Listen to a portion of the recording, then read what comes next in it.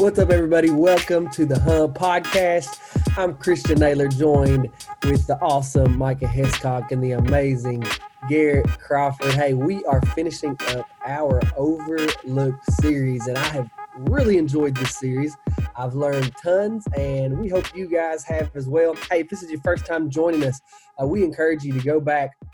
I don't even know which one the first one started off this series, but to go back and check out all of the episodes from the Overlooked series. And basically what it is we're looking at different doctrines and different theologies that might be taught in the church, but are oftentimes overlooked and not really thought upon or studied upon or even talked about. So we are finishing up this series today with ecclesiology. And first off, I just want to say, boys, how's it going? What is up, brother? We're recording this from afar. Yeah, Not from a fire, but from afar. yeah. If you're in Ruston County, it is from. You would be concerned that there was a fire going on. No, it was 8 episodes ago, Christian. This is episode 30. Episode 23, we did the Trinity. Wow. So it was 8. This is our 8th episode of Overlooked and our final one for this series. Yeah, it's been awesome. I've enjoyed it. As you alluded to, saying you learned a lot. I echo those sentiments that I've learned a ton. Listeners can tell I'm not qualified to speak on a lot of these things. So I've learned a lot, and hopefully alongside the listeners. So, yeah, it's been good stuff.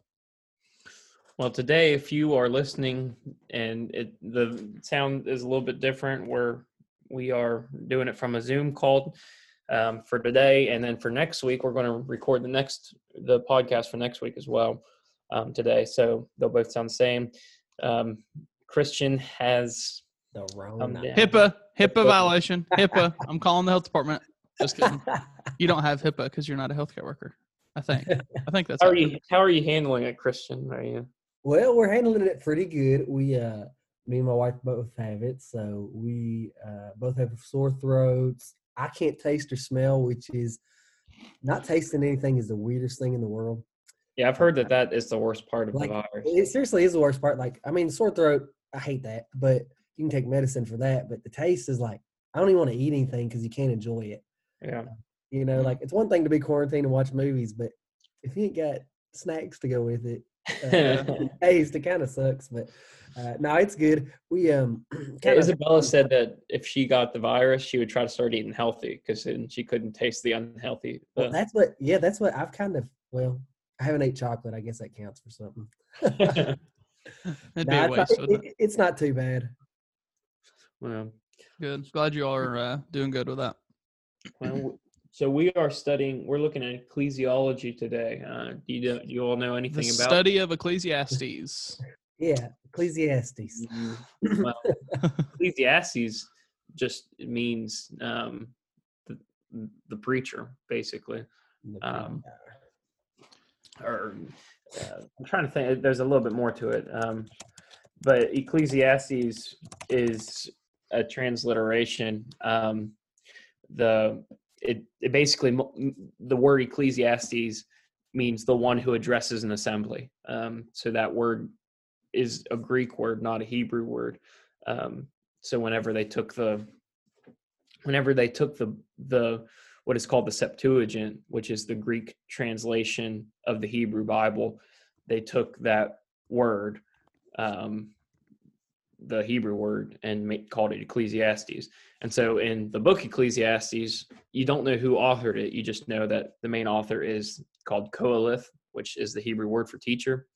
And so Ecclesiastes is the Greek word for the one who addresses the assembly, which kind of is a teacher. But that connects to ecclesiology.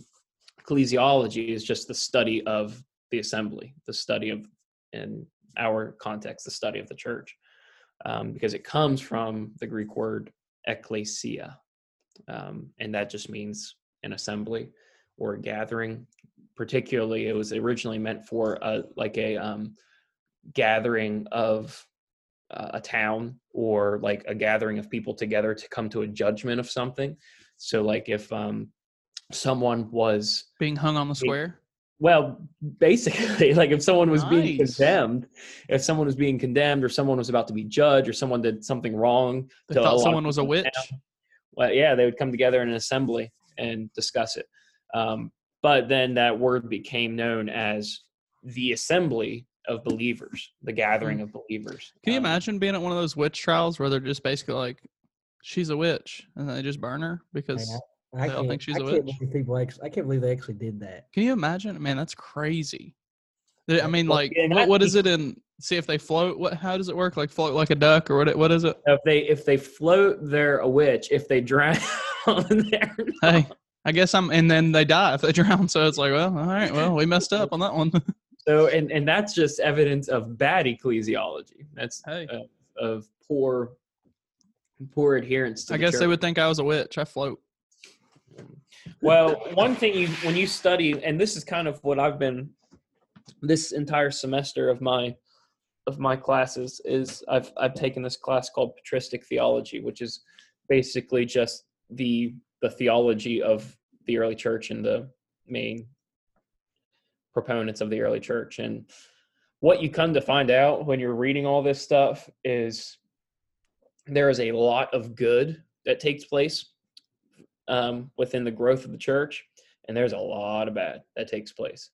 There's a lot of highs and a lot of lows. And so if people look at Christians today, or if people look from the outside in, look at the church today, and say, man, the church is corrupt, the church is messed up, I don't want to belong to the church. Well,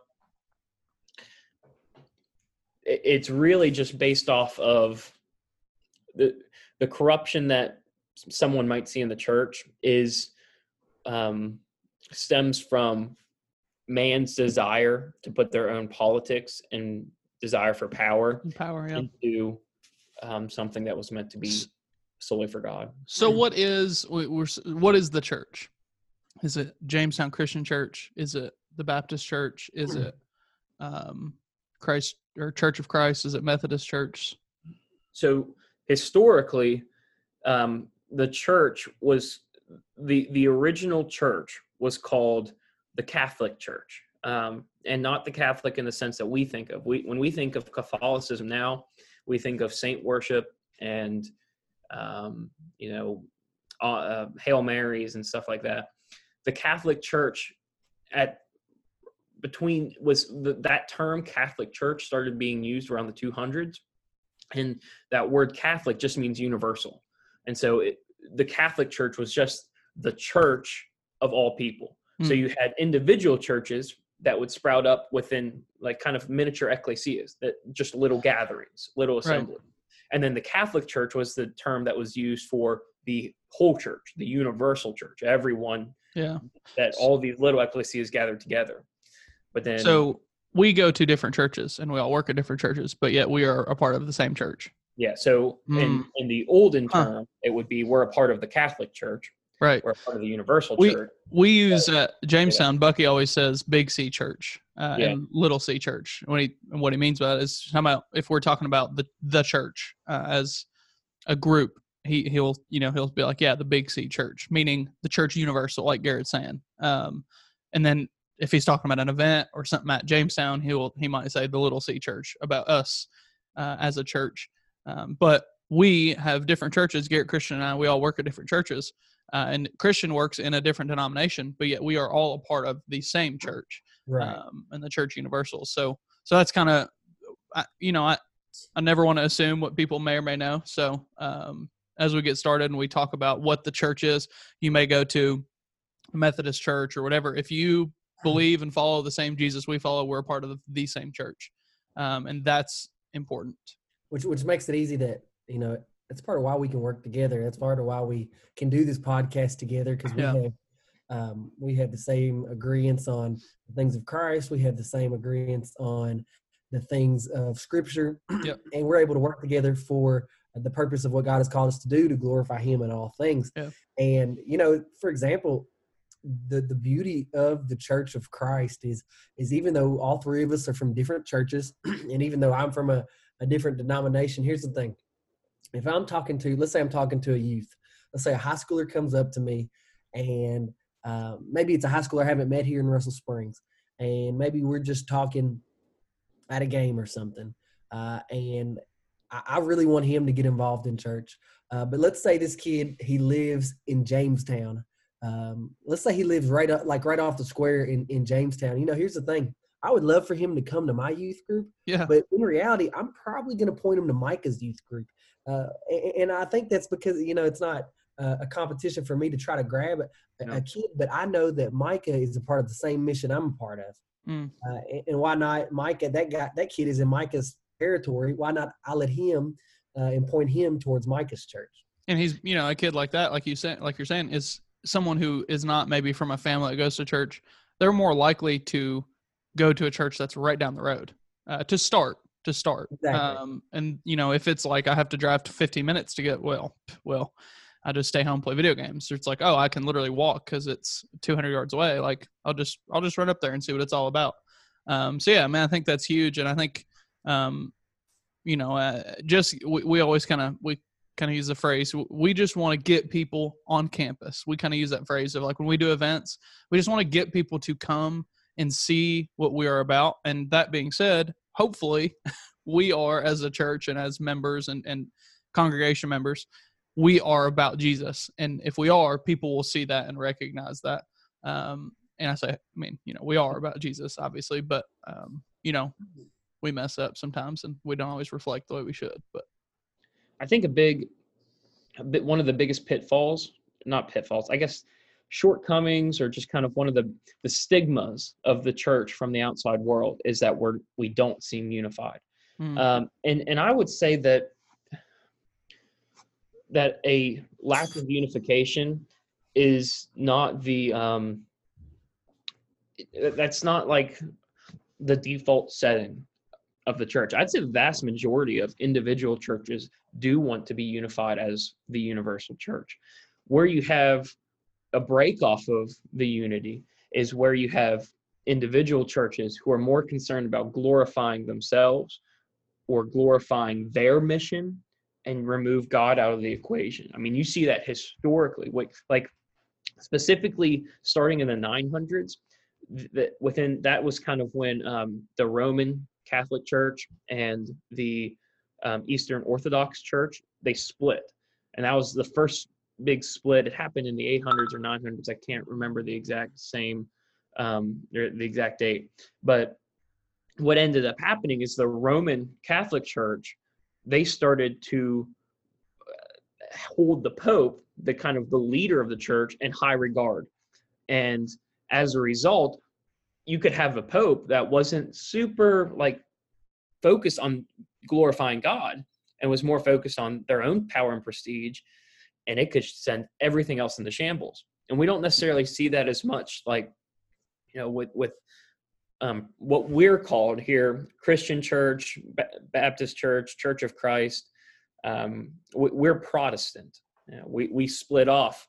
There's three sects of what is called Christendom, which Christendom is the overarching term for anyone that believes in Jesus Christ as God.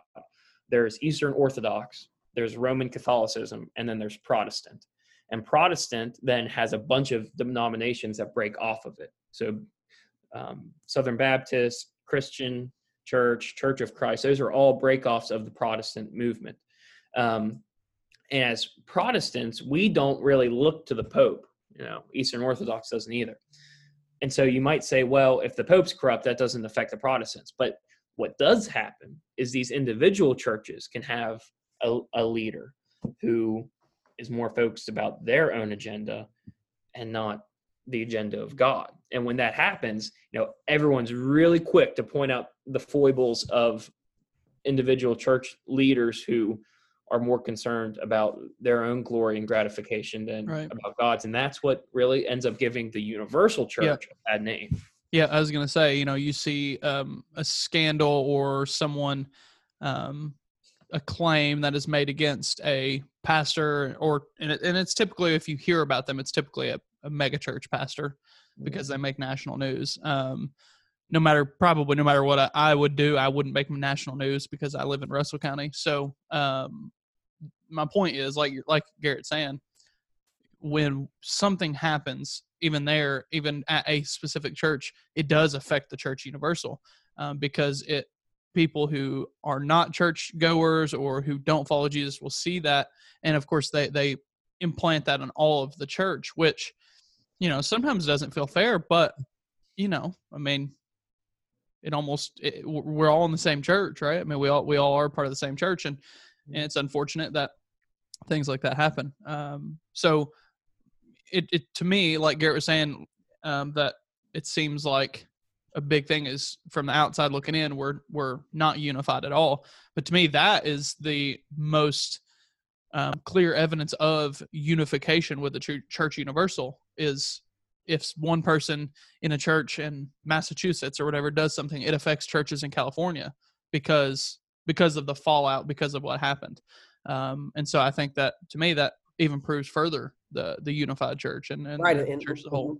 And looking at 1 Corinthians, if we look at 1 Corinthians, we're seeing that we are, as a church, though several denominations and all around across the world, we are still one body. 1 Corinthians 12, chapter 12, verse 12 says, "For just as the body is one and has many members, and all the members of the body through many are one body, so it is with Christ." And the church, it is a body. It is a working body that has several different members, and all members have different jobs and different parts and different talents, and they do different things. And but the thing is, sometimes maybe the finger gets hurt, or maybe sometimes you stub your toe. And I think that happens with the church when you see people fall. Of course, as brothers, we're supposed to be there for them. Right. Yeah, you don't crucify them. Yeah. Exactly. But it's hard, I think, for people outside of the church. For example, you said when church leaders fall, we all know of, it's out public now, but Carl Lentz from Hillsong Church, man, he has fallen, and I know it's going to take a huge toll on believers, not just in the Hillsong Church, but across the nation, because a lot of people looked up to Carl. He had an impact on a lot of people. Yeah, I mean, he was even on. We were talking about, he was on a very popular secular podcast. I think it was just a few months ago, and he was on there talking about and really evangelizing too. Yeah. And now people on the outside are going to see that and say, "Well, gee whiz, why am I going to try to buy into that if the preacher can't even practice it?" Exactly. Yeah. Especially, you look that whole secular audience that particular podcast had. Now they're like, "Man, we thought we had one good," but it just kind of proves to show that, hey, all these Christians are hypocrites, and it's hard. But I think, to your point, about the hard part about this is people look to Christianity. I've kind of said this before. I think people look to other religions and other things, and they look at the leader of it, right? Mm-hmm. They look at the leader of that religion or of that whatever and say, that's the example. They're pretty good, so it must be a good religion. They don't necessarily look at the followers, I don't think. Yeah. When they look at Christianity, they look at the followers. And that our faith, our religion, our faith in Jesus is based on the truth that we are human, we are sinful, we are imperfect, we are, to be frank, pretty muddy and trashy because we're humans, right? We're full of sin, and it's something that we will never shake off. In the great words of Taylor Swift, we will never shake that off because we are human, we are sinful, and it's not that we accept that and we live in it. But that's what we're bound to on this earth until the return of Jesus is that we are bound to a life that is sinful. But through Jesus, we are reconciled to God. And so I think people look at Christians, and for what you're saying about Carl Lentz, is people will look to that and say, well, if he can't do it, why would I even try? And the point of that is, that's the whole point, is we as humans can't do it. We don't have it figured out. We're going to mess up. And we need to start being better about saying, we say sometimes, look at us, even to like our students or whatever, like try to mimic the life we live as we follow Jesus. And I think we screw that up because we need to be telling people, don't look to me. I'm a human. I'm a sinner. You need to look to Jesus. Look at what he did on earth. Now we are supposed to represent him. We absolutely are supposed to represent him, and we're supposed to do it well. But we need to be saying he is the goal. We should be running after and chasing after him and do our best to imitate the life he has lived. And I think people look to Christians as followers, and say, well, if they are messing up and if that's what Christianity is about, then I don't want to be a part of that. Well, no, Christianity is about what Jesus did, and we're trying, keyword, trying to imitate it and allowing God and his Spirit to fill us up. And so that we can imitate and do our best to imitate Jesus. And I think the best thing the church can do in order to do what you're saying, in order to imitate Jesus, to try to follow him, is to recognize the two kingdoms difference. And what I mean by that is to recognize that there's a kingdom of this world and there's a kingdom of heaven. And the church is meant to essentially be the embassy for the kingdom of heaven. So the church is the small sliver of the kingdom of heaven that exists on earth. So like, if you look at a foreign embassy, like my wife is from Brazil, if she would go to the Brazilian embassy in the United States, as soon as she steps on the porch of that Brazilian embassy, even though the embassy is in America, she is standing on Brazilian soil. Okay? Right. And though that embassy is in America, the Brazilian embassy is Brazilian soil. Okay. The church is the same way. Even though the church right now exists in the kingdom of the world, the church is meant to be the soil of the kingdom of heaven. We're meant to be an implant of the kingdom of heaven. And I've talked about Augustine before, St. Augustine of Hippo, but one of his greatest writings that's really kind of touted among scholars and people today is called The City of God and the City of Man. And it's this writing where it took place, I don't know how well you all know your Roman history, but in the 400s and 410 AD, the Visigoths were a barbarian kingdom, and they came and invaded Rome. And Rome was this shining city. It was kind of like the big piece of civilization, and no one ever thought that it would fall. And it became Christianized. Rome became, the emperor became Christian, and the city of Rome became Christian. And then the Visigoths, these barbarians, came and invaded Rome and destroyed Rome and leveled it to the ground. And all the Christians were like, okay, well, what in the world is going on? Does this mean God's casting judgment on us? Did we mess up? What's going on here? And so Augustine wrote this piece called The City of God and the City of Man. And he says, listen, anything that happens here on earth has nothing to do with the city of God. The city of God is dwelling here on earth through the church, but we don't belong here.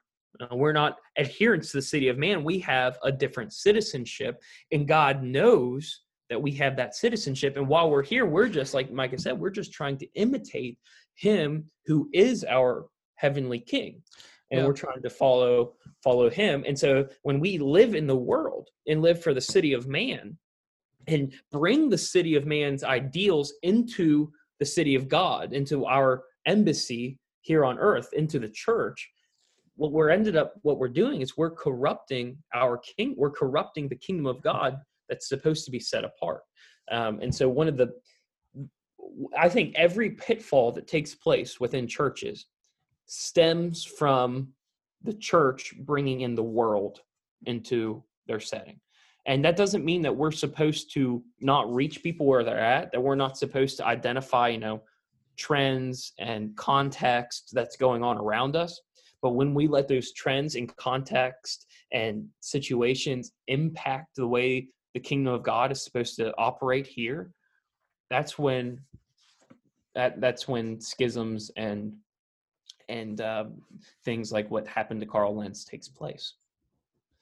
And that's what we have to be careful of within the church, is making sure we maintain a separation between the city of God and the city of man, while we're also trying to bring the city of God into the city of man. All right. So what is the goal of the church? There is, we have the body of believers. We are all part of that body. But now, what is our goal as a church? Even though we're in different church buildings, and maybe you're listening to this and you don't even live in the state of Kentucky, but you're still part of the Church of Jesus Christ. What is our goal? So let's talk about that. The goal of the church, and I can go ahead and start us off if that's okay. Go for it, big dog. All right, my dogs. All right, so in Acts chapter 2, verse 42 through 47, we see a few purposes in the church. And I'm not going to read that entire That's passage. the mission statement of the apostles. The mission statement of the apostles. There you go. And in that, we see some of the purposes of the church. And like I said, I'm not going to read that section. You can go back and read it. But here's the things that the purpose of the churches include. It includes worship. It includes teaching. It includes fellowship. It includes service. It includes outreach. And it includes prayer. And in Acts 2:42, if you're not familiar with the book of Acts, in the book of Acts, we see the ascension of Jesus as he goes back up in heaven, up to be with his Father, knowing that he's coming back one day. But in that, we also see the start of the early church. And as Jesus leaves, of course, the Holy Spirit comes. And then we see the church begin to form, and we begin to see them living together and doing things together and giving to one another and helping each other. And also, it's the perfect example of what the church is to look like. But in Acts 2:42 through 47, we do see these things. We see that the church is to worship, that we are to worship the Lord together, that as a body of believers, we are to worship. We are to teach the word of God, to teach the truths of Scripture. We're to have fellowship together. We're to have that Christian community together, not just potluck meals, but this fellowship that includes intentional relationships.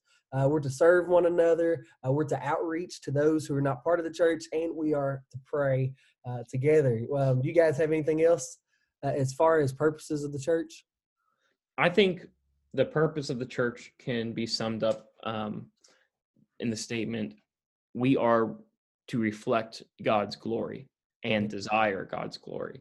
I've been reading this book by James MacDonald. Do you know, either of you know James MacDonald? Is he the owner of McDonald's? No. That's Ronald. Sorry. He's the lead minister. I think he's still the lead minister. This book's from a while ago. Of Vertical Church, which is, it's this big church that has plants all over the country and world. And are they next to Horizontal Church? Yeah. Yeah. Well, the point that in the name of Vertical Church, the point is that everything leads from God's glory. And one of I think the most critical points that he makes in this book is our goal as the church is to desire God's manifest presence. That term is kind of an unusual term. We generally use the term transcendent, which means transcendence means that God comes to us, that God reveals himself to us, even though he's outside of our existence. He shows that he can move between realities, kind of like he can leave his existence and come into our realm, that he's transcendent. James MacDonald uses the term manifest presence, meaning it's not enough that we just believe God can be everywhere at once. It's not enough just to believe that God is omnipresent, because he's omnipresence means that he's just all over the place at one time. The church should desire not God's omnipresence, but God's manifest presence, meaning that we desire, when we gather together, we desire to be there, God to be there. We should feel as if our gatherings are incomplete unless we feel God is in the room. When we go to serve people, we should feel that our service is incomplete unless we're doing that service as the extension of God. Everything we do as the church should stem from a desire for God's manifest presence to be there. And that stems from the desire for us to simply be and be a part of the glory of God and want to bear witness to the glory of God. And he uses the example of Moses in Exodus chapter 32 through 35. Do you all know what happens in that chapter? It's the golden calf incident. One of my favorite pieces in Exodus, because Moses comes down the mountain and the people had all made this golden calf, and God was upset with them, and Moses makes them melt it down and then has everyone drink the melted gold. Can you imagine drinking molten gold? Oh my gosh. But the point of that text, I think, from what I can tell, I don't think the people, they had just witnessed God manifest his presence in the Exodus. They had witnessed him bring Pharaoh, the most powerful man in the world, to his knees. They had witnessed him destroy the Egyptian army with water. I don't think the Israelites doubted God was there just because Moses went up on top of a mountain for 40 days. I think they just wanted to have his presence around them, and they built this calf, and they started worshiping the calf as if that calf was Yahweh. They didn't say in the wording, they didn't say that this is a different God. They said, this is the Lord your God. They called the calf Yahweh.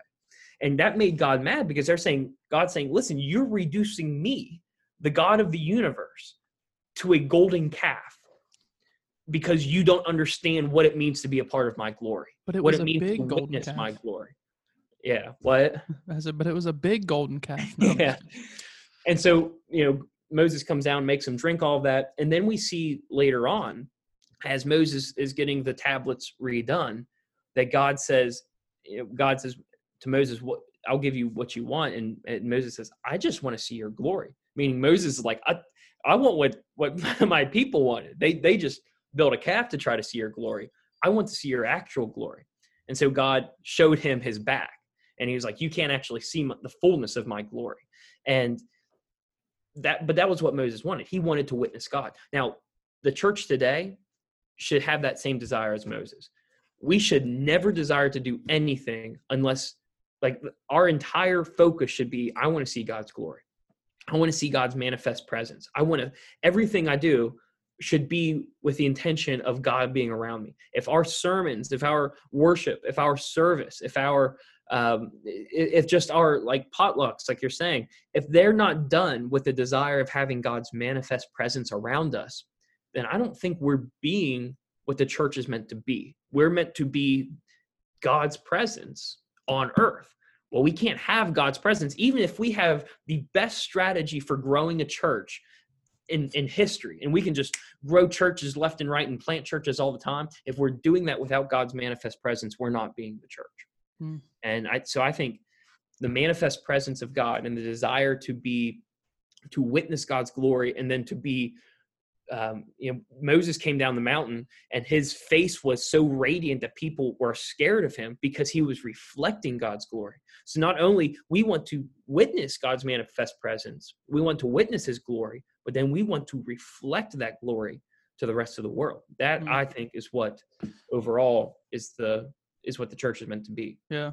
Yeah, I think like Garrett was saying earlier, we're an embassy of the kingdom of God. And to your question, Christian, about being what our purpose is, what the purpose of the church is, there's a couple verses I want to read, stuff that basically we've quoted without giving the reference of Scripture. So, but the first thing you said is, for me, like Garrett's saying, I agree with both of what you've said, obviously. And Romans 12:2 always sticks out to me. That is always a passage of Scripture that is in my head and sticks to me.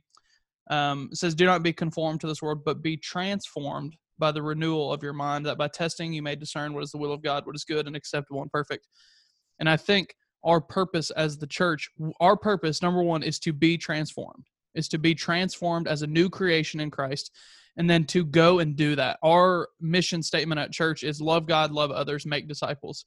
And if we're truly loving God, that means we're going to truly love others, which that is a transformation. We're being transformed, because the nature of sinful human is not to love others. The nature of sinful human is to be selfish and get your own, get your own, basically, get what you want for yourself. And so that would be a transformation of that. Christ is transforming us. Super important that we get that. It is not ourselves transforming ourselves. It is Christ transforming us, and us being willing to accept that. And then making disciples. We are called to be the manifest presence of God, like Garrett is saying, and go and make disciples. Again, it is not us making the disciples. When I baptize someone, I am not making that disciple. It is Christ working through me that is making that disciple. And that's where we're transformed, like he says in Romans. Do not be conformed to this world. Don't fall into the patterns of this world. Don't be trapped. Like Garrett's saying, we're an embassy. You're in the world. When you walk off the steps of the church, so to speak, if we're using the embassy analogy, you're in the world, but we're not of the world. We're in it. We live in it, but we are separate. We are not citizens of this earth. And that's what Paul says in Philippians 3, but our citizenship is in heaven, and we eagerly await a Savior from there, the Lord Jesus Christ. Our citizenship is not of this earth. And so that, in my mind, along with what you said, Christian and Garrett, that is the purpose of Christians. The purpose of the church is to be transformed. Allow Christ to transform you through the truth of what he did on earth and on the cross and through the tomb, and then go and allow him to work through you to transform other people, so they can recognize him. And then John 15:19 talks about, again, we're talking about being in the world and not of it. If you were of the world would love you as its own. But because you are not of the world, but I chose you out of the world, therefore the world hates you. And he's saying, because the world hated me first, it's going to hate you too, if you're acting like me.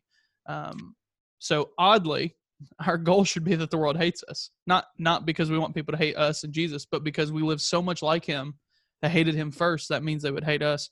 That doesn't mean we go around yelling at people and kicking dirt in their eyes. But because we love so much, people are going to dislike that.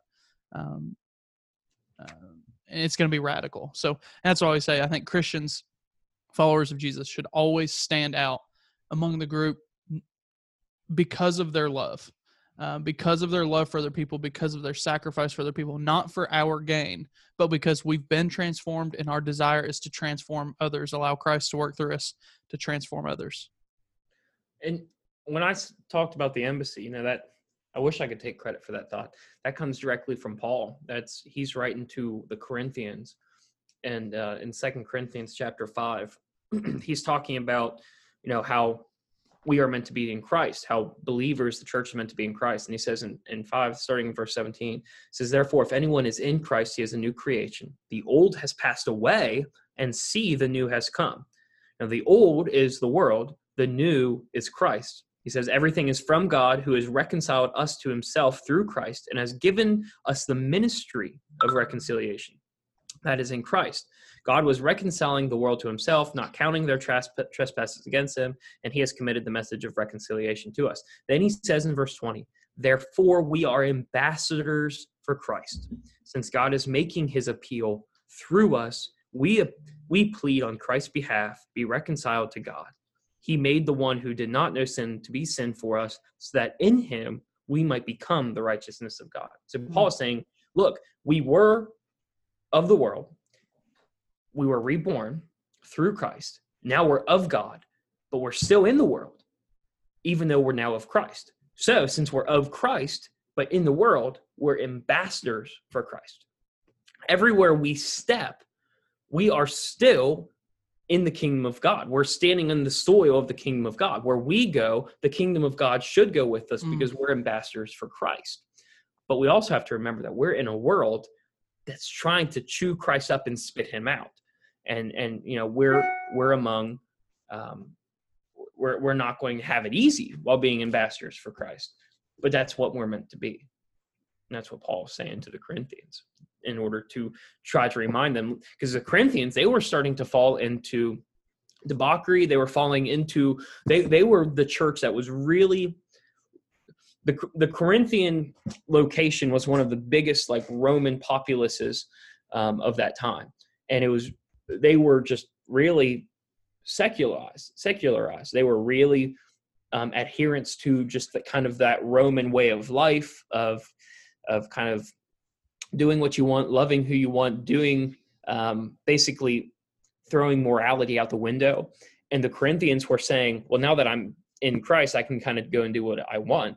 But Paul's saying, that's not how it works. You're in Christ. You're a new creation, but you're ambassadors for Christ to the world who isn't in Christ.